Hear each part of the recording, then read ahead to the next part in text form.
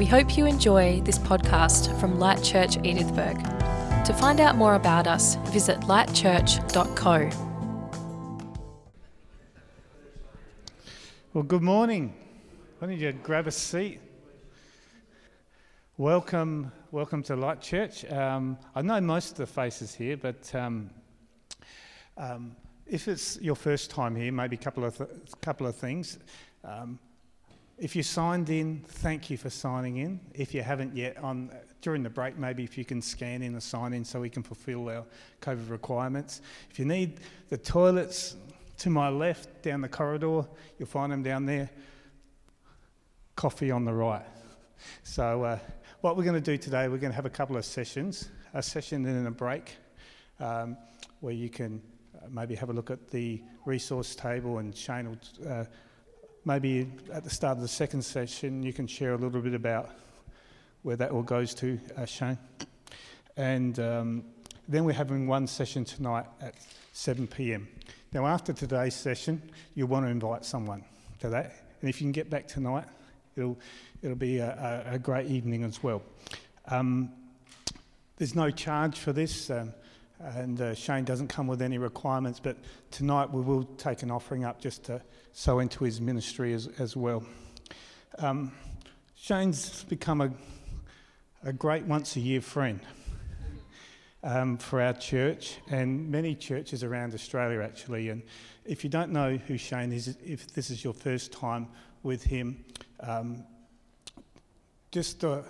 what Shane has done for me is to help look at the word from different perspectives. And I think we all need to do that. We need to shake our foundations and see what's real, and always see the new thing that God wants to show us, the next thing that God wants to show us. And he's helped me do that for me personally. He's from his background with degrees in psychology and what else? Theology, aerobics? No. Studied under mentored by a Jewish rabbi as well. So he has such a unique perspective. And you're going to be blessed today. Let's give him a great hand. Our friend Shane. All right. Good morning, everybody. It's so good. Thanks for coming out on a Thursday morning. And so for those of you who have less anxiety if you know what's coming, here's what's going to happen. We're going to talk for about 45 minutes, and then we're going to have a break and get some snacks and coffees or whatever, water in, water out. In that break, I do have a resource table set up there.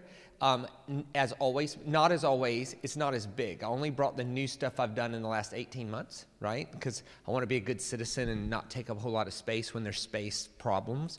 So there's a brand new series on the book of Revelation out there. I got so embarrassed by the stuff I was seeing Christians say on the internet about Revelation. It was just terrible. So I decided to put a better narrative out there. Also, I did a series on faith and uncertainty. It's 7 sessions long. And then in the COVID lockdowns, pastors from everywhere were asking me to come onto their online platforms and do Q&A, because dialogues play longer than monologues, right? And so you could preach a sermon in a monologue and people would click off in about 5 minutes. But if you do the same content in the form of a dialogue, people were engaged the whole time. And so by the time we were done with that, we had 12 hours worth of Q&A of me being interviewed by really intelligent people like Nathan Bean and Dustin Bell and Rob Buckingham and Byron Graham, people like this. And so we had an editor put it together by topics. You can just click on the topic you're interested in, and it's me and a pretty smart person dialoguing about that. That's out there as well. And we also have a brand new one just was released a week ago called Mastering the Art of Living. And so you could pick that up. As always, we give 100% of that away. We have 3 homes in China that look after children with mental disabilities. And then we have a rescue home in Cape Town that gets girls out of sex trafficking. So that's what we do with all of that. So then we'll come back and have a second session. And then tonight will be a more traditional sort of sermon. So tonight I'll take on the form of, like, if you this is my 6th year coming to Edithburgh, by the way. 2016, 17, 18, 19, 20, and now 21. All right. So this is my 6th year coming. So if you're familiar with my sort of style and what I do, and hello. you can you'll know that what I'll end up doing tonight is a more it's something that you'll be able to invite your friends to. Okay, so you can come on tonight and it'll be very meaningful. Jesus will get bigger, the cross will work better, the resurrection will be central, scriptures will get bigger, not smaller. But for this morning, you chose to come out on a morning, so I want to teach something a bit deeper, all right?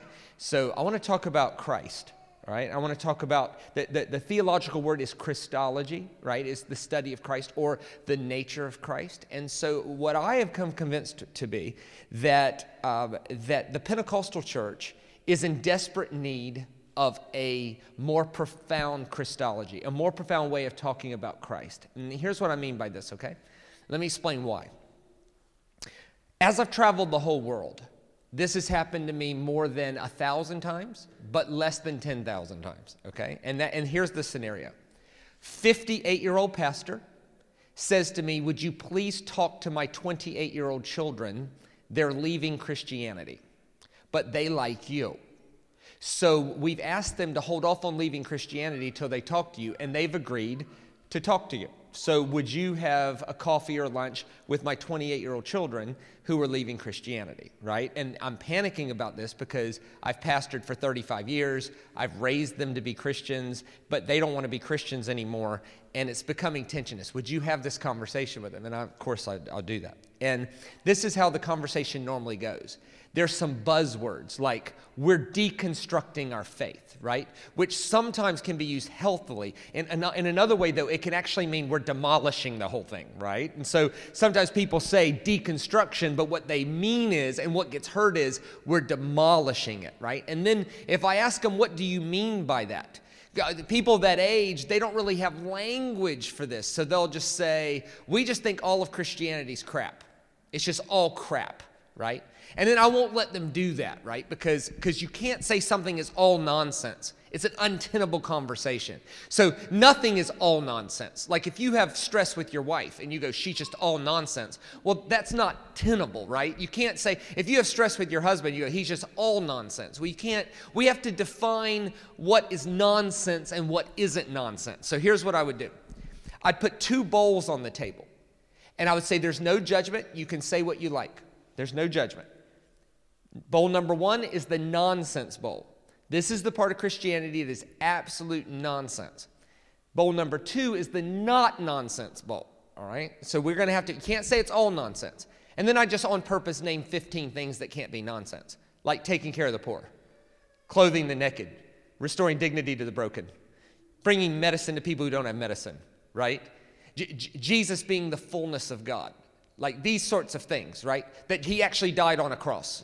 And you know what I found? Is none of those young people that were deconstructing their faith had any problem with any of those things.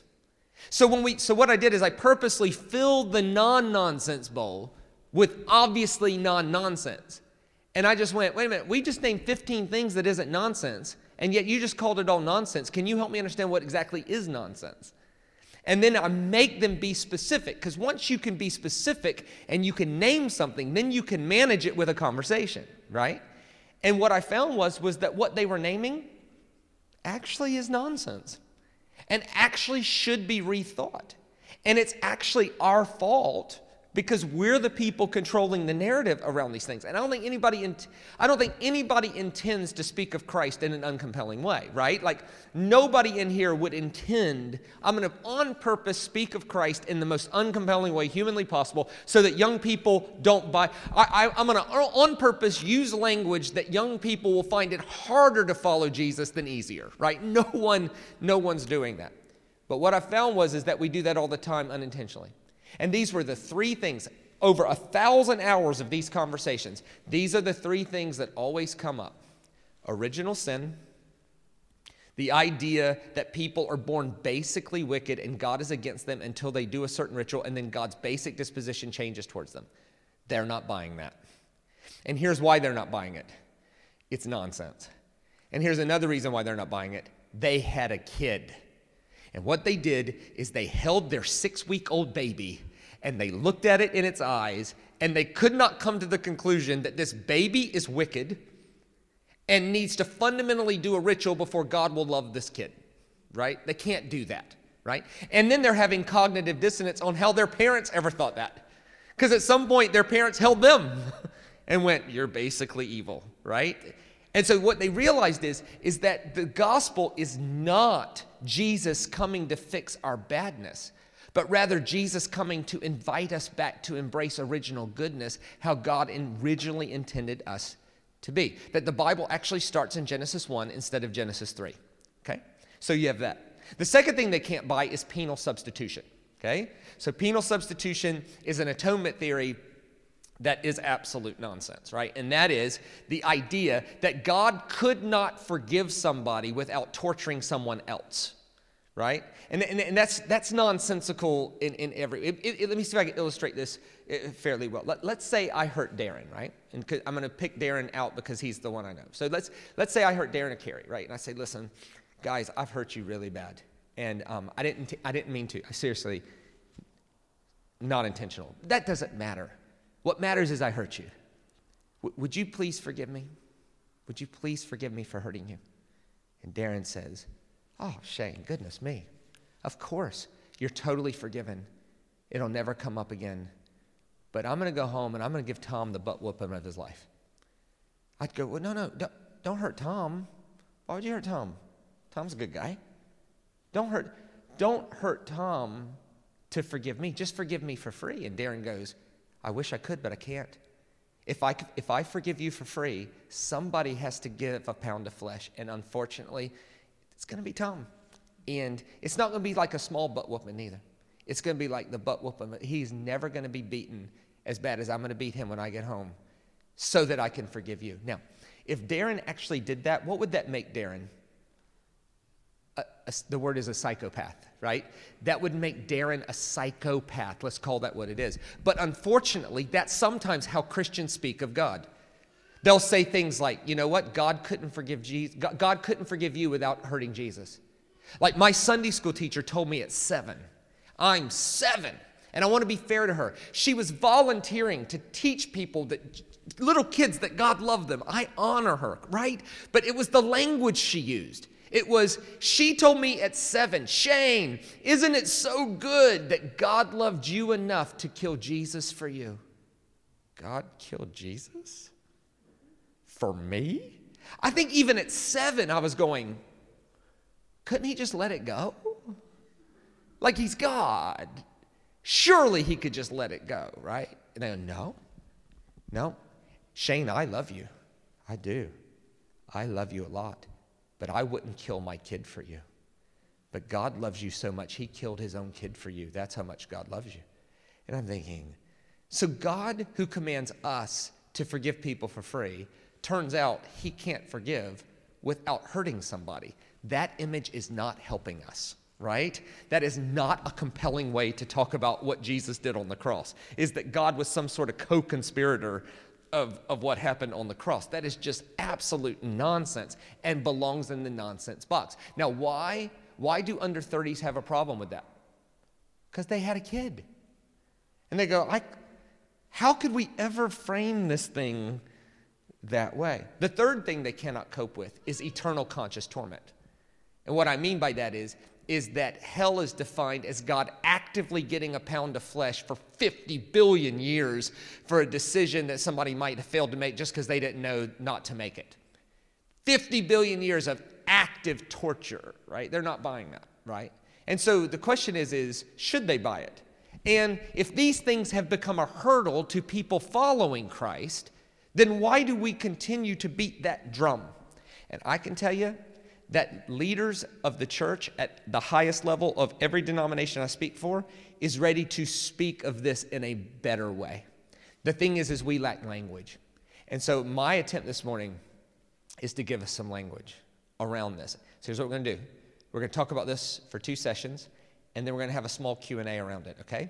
So that, because I want us to be able to, in a room this size, we can discuss these things, okay? So if you think of a good question, jot it down, right? And at the end, we're going to have a moment for that. But let me define what a good question is. A good question must end with a question mark, or it's just your opinion, and that's sort of boring, okay? That's 1. In other words, we want something that invigorates conversation. That's 1. 2, it needs to be mutually edifying, right? Like you need to think, I think the whole room would benefit from this, all right? Like, I think that would be good. And 3, it needs to be non-antagonistic, right? Because we're under a biblical mandate to do all things without grumbling or disputing with one another, right? Like, this is not about arguing. This is about coming up with exploring more meaningful language around this. So if you could bring that first slide up for me.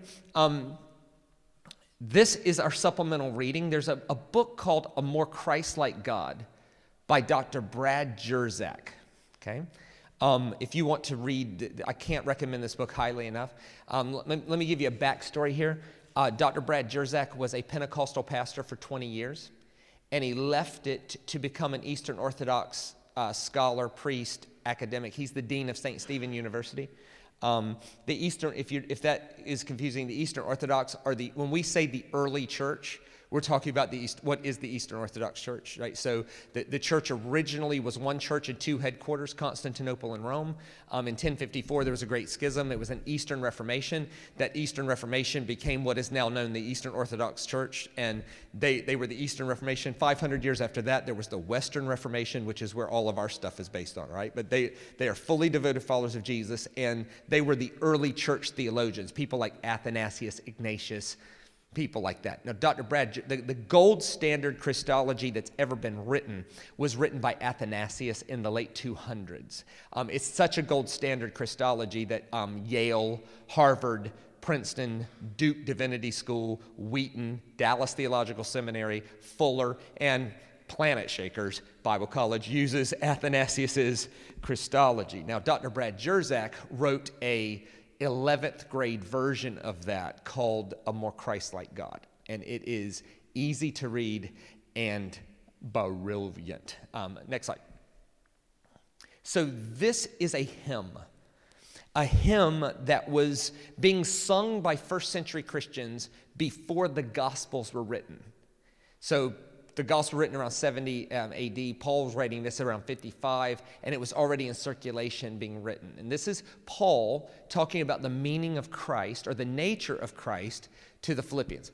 Have this mind amongst yourself, which was yours in Christ Jesus, who, though he was in the form of God, did not count equality with God a thing to be grasped, but he emptied himself. Now, the theological term for that is kenosis.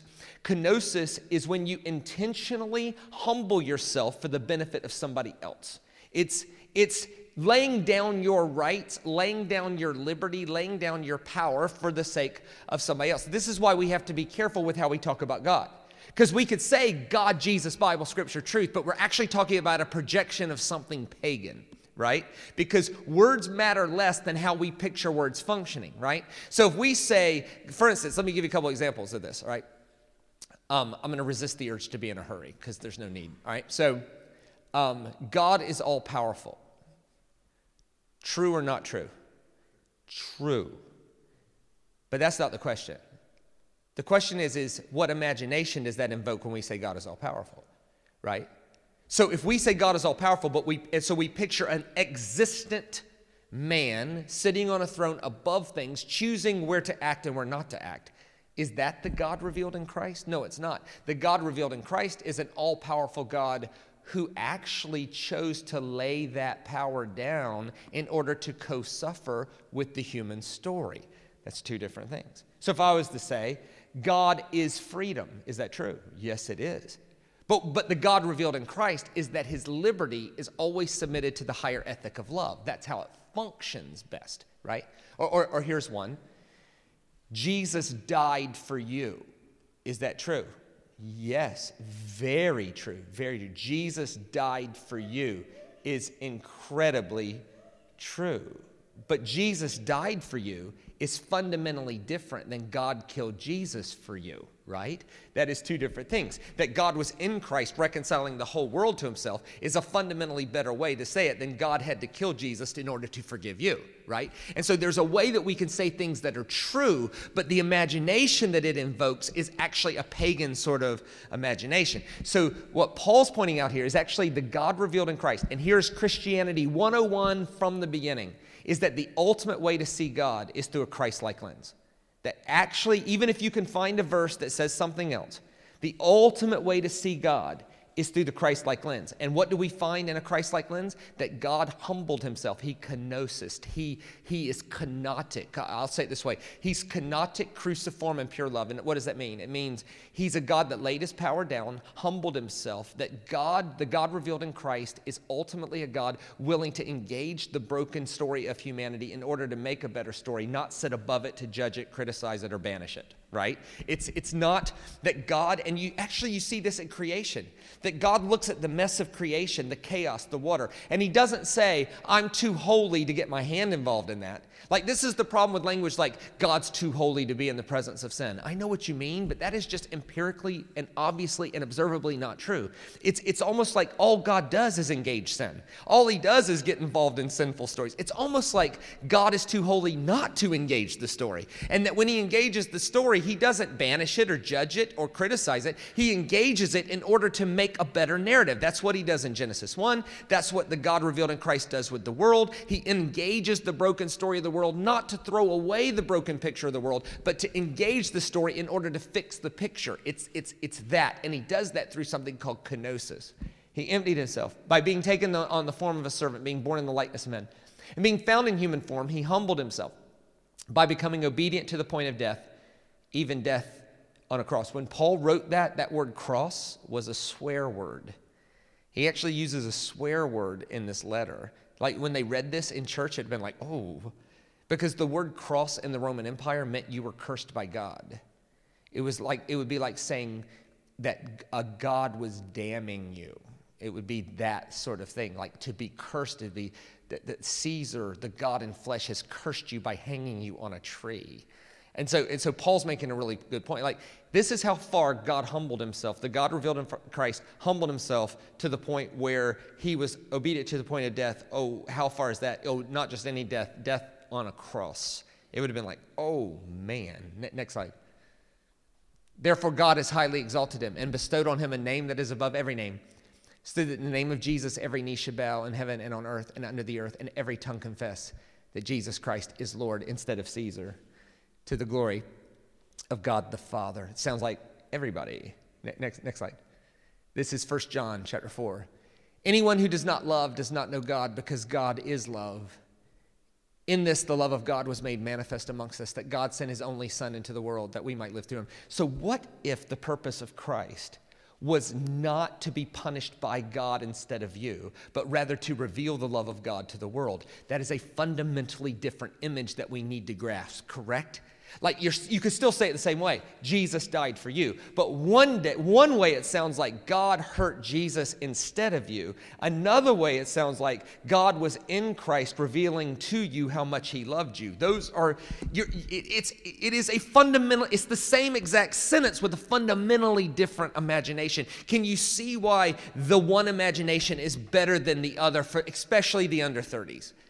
Like, I don't know, God does what he does in different generations. My dad's generation somehow bought the fact that God tortured Jesus for him, and you know what? They said yes and amen. But I'm telling you, that has become, that imagery, not the sentence is true. Jesus died for you.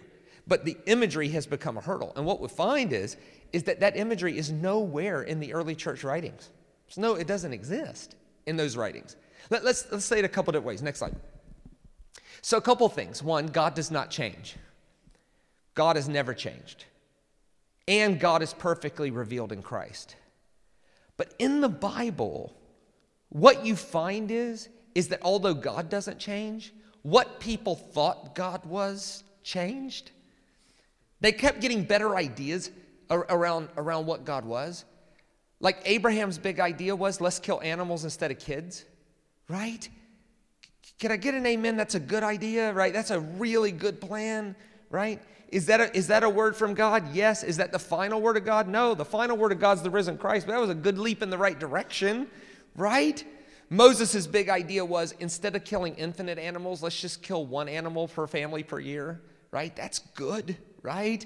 Right? Is that a God idea? You better believe it is. Is that the final word? No, the final word. And then Micah comes along, and Micah says something that to us is obvious, but in his day it was revolutionary. He's like, what kind of God delights when you kill a bird? What kind of God is grumpy and then you kill a goat and now he feels better? That's weird. That is ridiculous. What do we need to do? We just need to do justly, love mercy, walk humbly with God. Of course, that was like revolutionary. Is that a word from God? Yes. Is that the final word of God? No, the final word of God is the risen Christ. So what we find in the Bible is we don't find a static record of God. We find a static record of what people thought God was.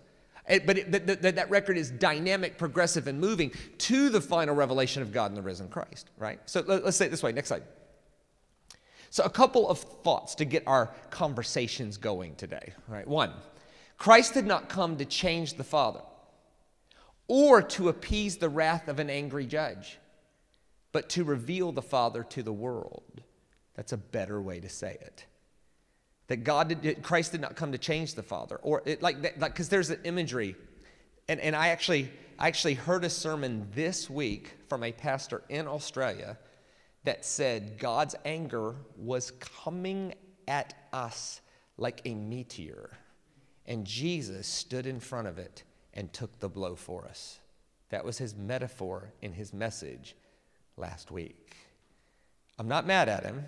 I'm just saying the under 30s go, why do we want to spend eternity with a God that we need to be saved from how angry he is at us by him hurting someone else?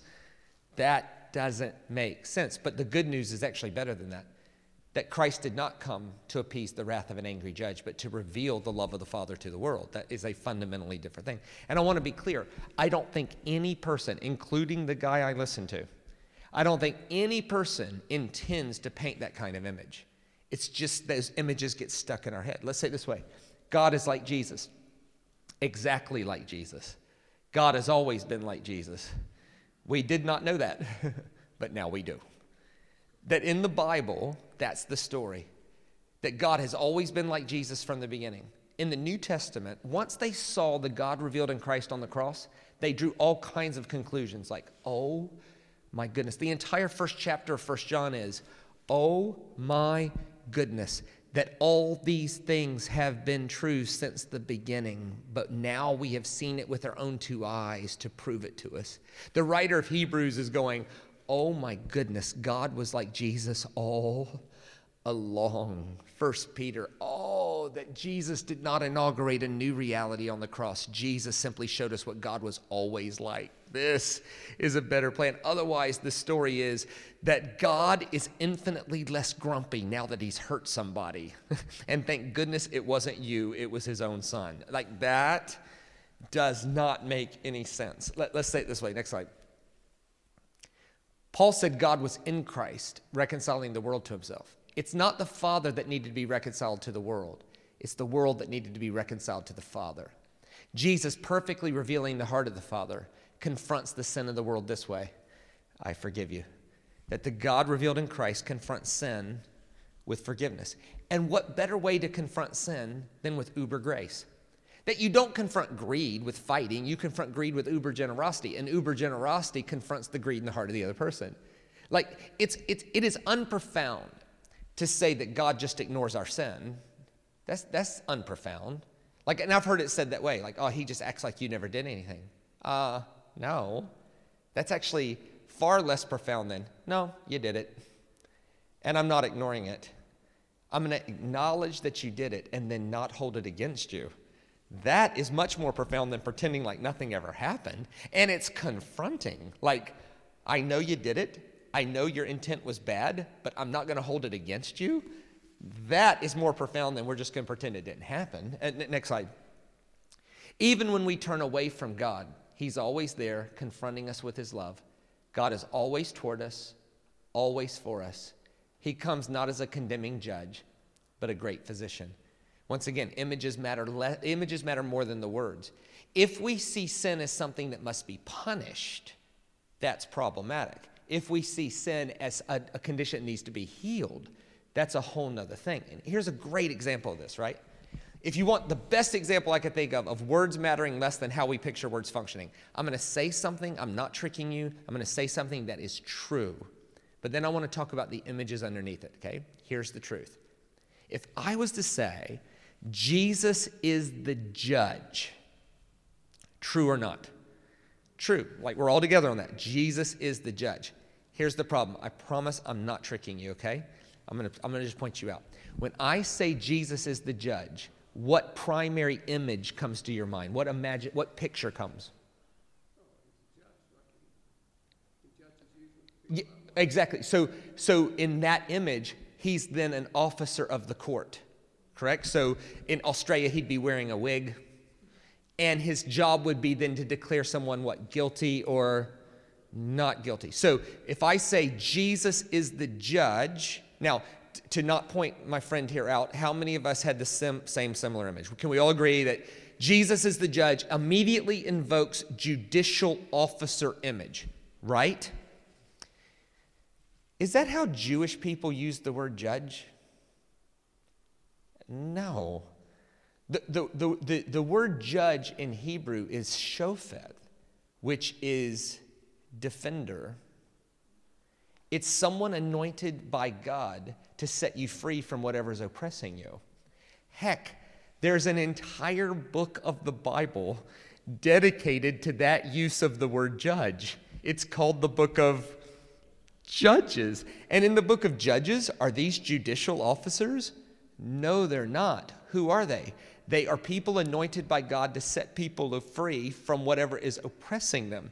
See, here's the problem. When we say Jesus is the judge, and we mean a judicial officer, and then we go, come on, get close to Jesus. Who wants to get close to a court official? You don't want to be in court even if you're innocent. I'm telling you, I know someone personally who was falsely accused of a crime and was fully exonerated, acquitted, and the accuser was charged with perjury. I know this person incredibly personally. And he knew he was innocent, and I knew he was innocent, and the lawyer knew he was innocent, and eventually the judge figured out he was innocent. But still, that's a nerve-wracking experience, right? You don't want to get close to a judicial. Hey, Jesus is the ultimate, the big old court of heaven judicial officer. Now please press in and get close to. Nobody wants to be in court, even if they're innocent. But what if we said Jesus is the judge?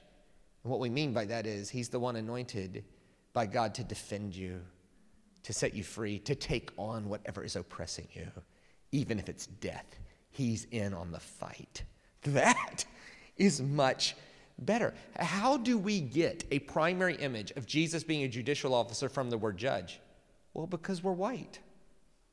That's what white people do, is they superimpose Western thought on a very Eastern concept, even though it's obvious that an entire book of the Bible, Judges, is dedicated to that concept of judgment. Let's say it this way.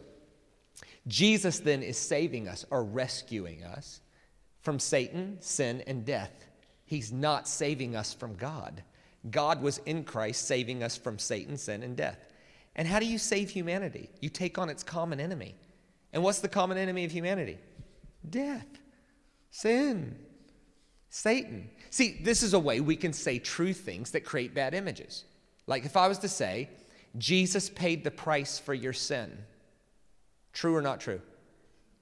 Absolutely true. The question is, but the problem is if I say Jesus paid the price, if the primary image is he paid God off, that God needed to be paid off. What? No, sin needed to be paid off. And what's the wages of sin? Death. So how do you pay off sin? You die. And then how do you defeat the common enemy of humanity? You rise again. How do you defeat death? You resurrect. This is the gospel. The gospel isn't God, Jesus is paying God off. The gospel is God was in Christ handling the whole thing by taking on the common enemy of man. Nothing brings people together like a common enemy. This is why once a year there'll be a pretty well done alien invasion movie. And what happens in an alien invasion? People put aside their petty differences to defeat the alien invader. It's like, you know what? The thing I didn't like about you, I'm coming to the conclusion it's probably not that important because there's a spaceship over the White House, right? We're going to have to take this on. Well, that's why COVID-19 united the world. It gave us a common enemy. How many wars have been started in the last year? None. Why? Not that important. It exposed the things we thought were important. It's like, wait a minute. Can we all take a break from bombing each other while we try to make sure we can breathe? Right? It's like, this is like, and what did it take to do that? A germ. a virus, somebody ate a pangolin. It's a bad plan, So this is what's happening. Jesus, can you see the subtle differences between Jesus saved us from God instead of God was in Christ saving us from sin, Satan, and death? Like, that's just different. Next slide. God never turns away from humanity. God is perfectly revealed in Jesus. Jesus never said, I'm too holy to look on your sin. It's actually, I'm too holy not to engage the broken story in order to make a better narrative.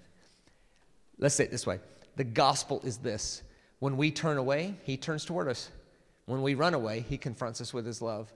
When we murder God, he confronts us with his consent, his mercy, and his forgiveness. That kenosis went so far as to consent to allowing humans to murder him. Humans murdered Jesus, not God. And I want to admit this. It's a parable, okay? It's a fiction story. But Jesus told the story, so we should take it seriously. And remember, Jesus was confronting religious leaders who were plotting to kill him. And he said, you know how I think about you guys? I think about you guys like stewards who were entrusted with being in charge of the king's land. And the king keeps sending messengers back to see how his land's going. And y'all keep beating them up. So you send one and you beat him up. You send another and you beat him up. You send another and you beat him up. So finally the king sends his son, knowing you will accept his son. But then you kill him too. So at least parabolically, Jesus reveals that God expected the world to accept his son. But then when they don't, what does God do? Well, the God revealed in Christ doesn't show his power by stopping it. He consents to human freedom and natural law and lets them murder him. And then engages even that broken story to make something beautiful. That's a more beautiful way to talk about God. Next slide. Even if we limit our inquiry to the nature of God to the Bible, we'll find a Rorschach test. So people go, Shane, let's just stick with the word here. These are funny sounding sentences. Let's just stick with the word here, right? Okay. Even if we limit our exploration of the nature of God to the Bible, what we find is a Rorschach test, all right? So if you don't know what a Rorschach test, here's what a Rorschach test is. It's a random ink blot test that psychologists use to assess people who don't know what their problem is, okay? So what happens is you come to me and you say, I don't know what's wrong with me. And I go, okay, let's do a little assessment here.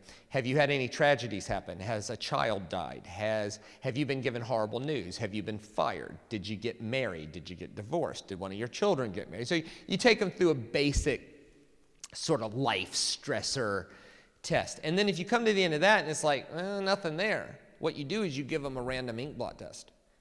You go, all right, look at and these pictures literally mean nothing. But then if they see the same thing in each picture, it indicates there's something going on. So if you see an abusive father in every picture, it's like chances are you've got a problem with your dad. Or if you see sex in every picture, it's like, well, chances are you have a problem with sexuality, right? So the Bible's like that. Let me give you an example of what I mean by that. If you want to find a God of peace, can you find him? Can you find verses for that? Sure. What about a God of war? Sure. If you need a compassionate God, can you find verses for that? Yeah. What about a vindictive one? Well, you can find a few. Yep. What about an egalitarian one? Oh, definitely. An ethnocentric one. A God that loves a certain race of people more than everybody else. Can you find, which ironically, the scriptures were written by the people who said God loves us more than everybody else. Just passé. Or can you find a God that demands animal sacrifice? Sure you can. In Leviticus, it's everywhere. Can you find a verse that says that's a dumb idea? Yeah, the whole book of Micah and Hebrews, right? Can you find a God that is for stoning adulterers? Yes, you can. But the God revealed in Christ, does he stone adulterers? No, he doesn't. He lets them off the hook. Why? Because the God revealed in Christ is the ultimate way to see God. And the God revealed in Christ loves people more than whatever rule they broke, and he has called his followers to fulfill Scripture instead of simply being right about singular verses in it. I love the way Archbishop Lazar Lahalo Archbishop Lazar Lahalo. You try to say that. Archbishop Lazar Lahalo, he says that how you read the Bible tells me more about you than God. And that's so true. Like if I see you read something and I say, how do you read it? The way you interpret that scripture tells me more about what you think about God than what God is. And that has become this projection. Let's say it this way. Next slide. What if God is like Jesus? And I don't want to use that as a platitude. Like if I was to say God is ultimately revealed in Christ. I'm in a Christian church. It's like, yes, amen. But let's stop and think about that for a second. What if God is actually like Jesus? That would be, well, let me ask you this. Is there anything we believe about God that you can't find exhibited in the risen Christ? And that I think all of us would have something. That we actually have this image of God that's not Christ-like. Or what if Jesus is the message of God?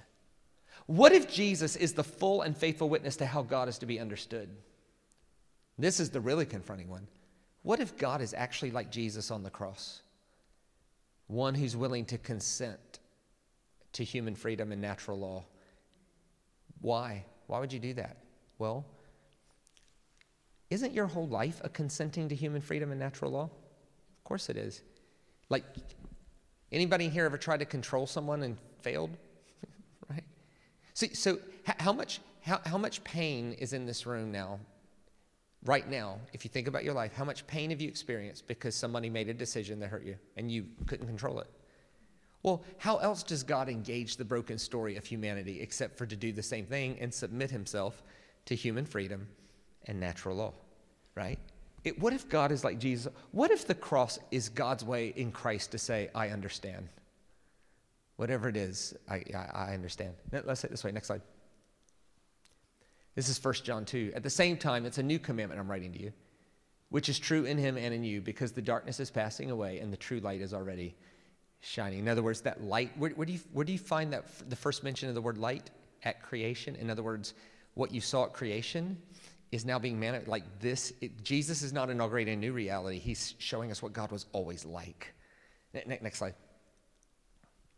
See, we all read the Bible through our bias and upbringing experience. Like there's two really smart guys, one named Greg Boyd and one named John Piper. I've actually met John Piper. He's an amazing guy. Like has forgotten more about what he's done for God than I'll ever do. Never met Greg Boyd, but he's equally amazing. Wrote one of the best books I've ever read in my life, Myth of a Christian Nation. Wrote Repenting of Religion. Wrote the only book I've ever read by a Harvard-educated man on the role of imagination in prayer. That's more of an Eastern thought. He's a Western guy who goes, no.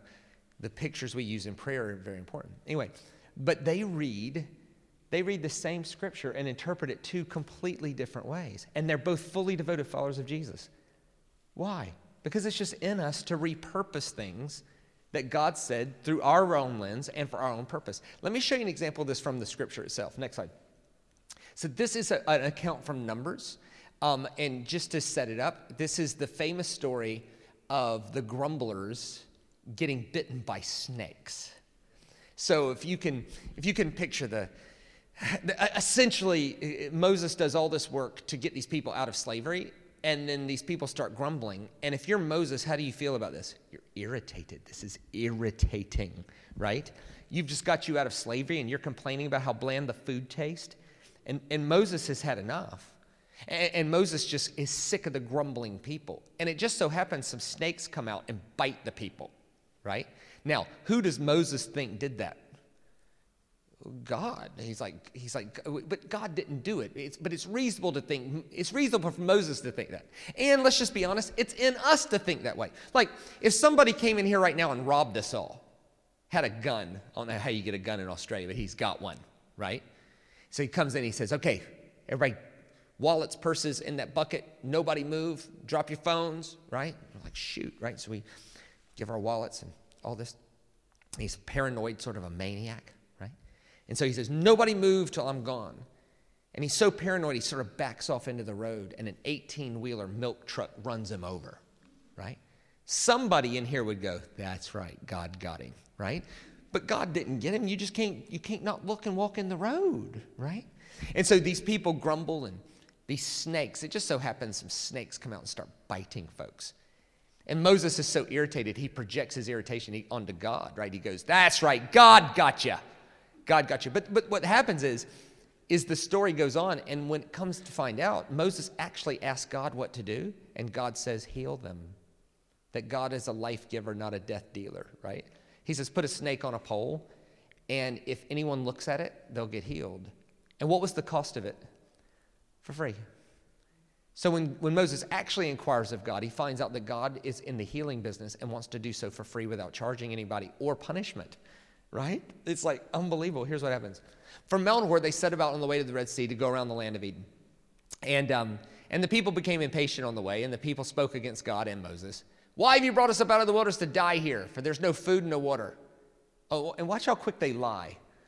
And we loathe this worthless food. So which is it? Is it no food or water, or you just don't like the food?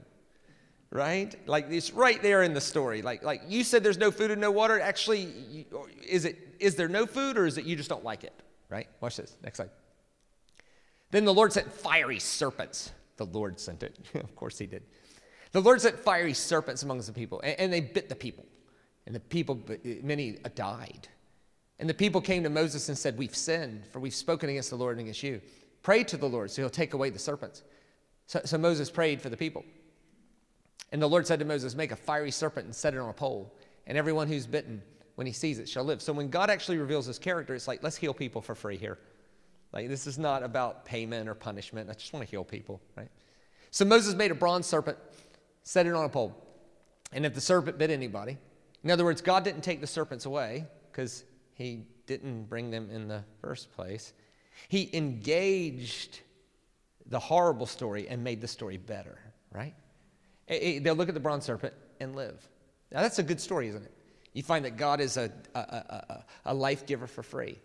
But then let me show you something that happened in the book of Kings. Next slide. This is 2 Kings 18. This is talking about an 8-year-old king named Josiah who is trying to tear down things of idols and things like this. Watch what he says. And he removed the high places and broke the pillars and cut down the Asherah. That's a good move. But then this is strange. And he broke into pieces the bronze serpent that Moses had made. Hang on. Isn't that what God told Moses to do, was to make a bronze serpent? If anybody looks at it, gets healed, right? Watch. For until those days, the people of Israel had made offerings to it. It was called Nehushtan. So here's what they did. They took the bronze serpent Moses made, which was giving healing for free. They renamed it Nehushtan and started charging people for the healing it was bringing. It's just in us to repurpose something God's doing to fit our own way. And I think that's true with the way we talk about Christ. And it shouldn't be. Next slide.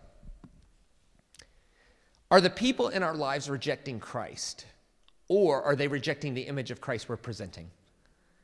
That's the question. That's the question. And I got to tell you,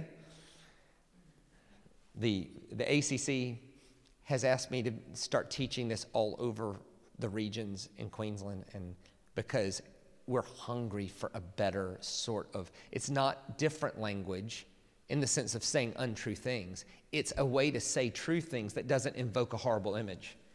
Like Jesus died for you, is God was in Christ reconciling everything by taking on your common enemy as the judge being someone anointed by God to take on what's oppressing you, right? That Jesus wasn't paying God off, he was paying sin off. And how do you pay sin off? You die. And how do you defeat death? You resurrect. This is a good story. But this penal stuff doesn't work. Most people don't reject Jesus. They reject the image of Jesus presented to them. And that's two different things. The question is, are we presenting the right image of God? A Christ-like image of God. Is the culprit of religion an un-Christ-like projection of what God is?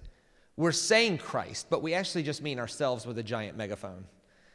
It's what we think God is, and in that sense, God becomes a projection instead of a projectile, which is a better way to say it. Well, one of my favorite atheists is a guy named Bill Maher, and Bill Maher is a center-left political commentator. He calls out the far left for being sort of lunatics, and he calls out the far right for definitely being lunatics. And he he's sort of catty and sarcastic, and he's a clever comedian. He's also Ivy League educated, really, really smart. And I listen to him twice a month because I want to hear the other side of the story. I want to be able to hear other people out who have different ideas than me. And as an atheist, he holds up a mirror to how Christians sound to him.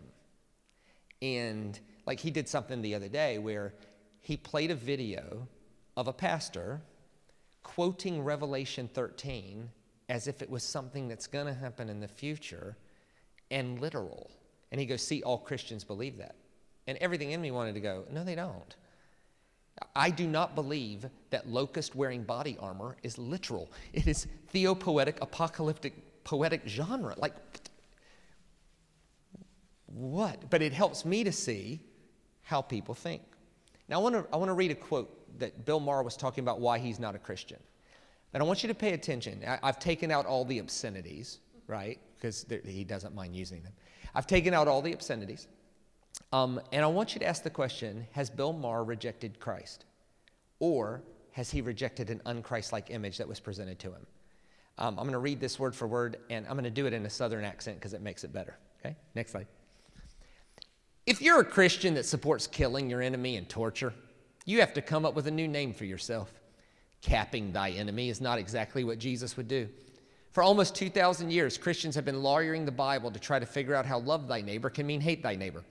Martin Luther King Jr. gets to call himself a Christian because he actually practiced loving his enemies. Next slide. And Gandhi was so Christian, he was a Hindu. If you don't know what he's referring to there, Gandhi read the Sermon on the Mount every day and tried to live it. That's what he was. He's trying to live like Jesus.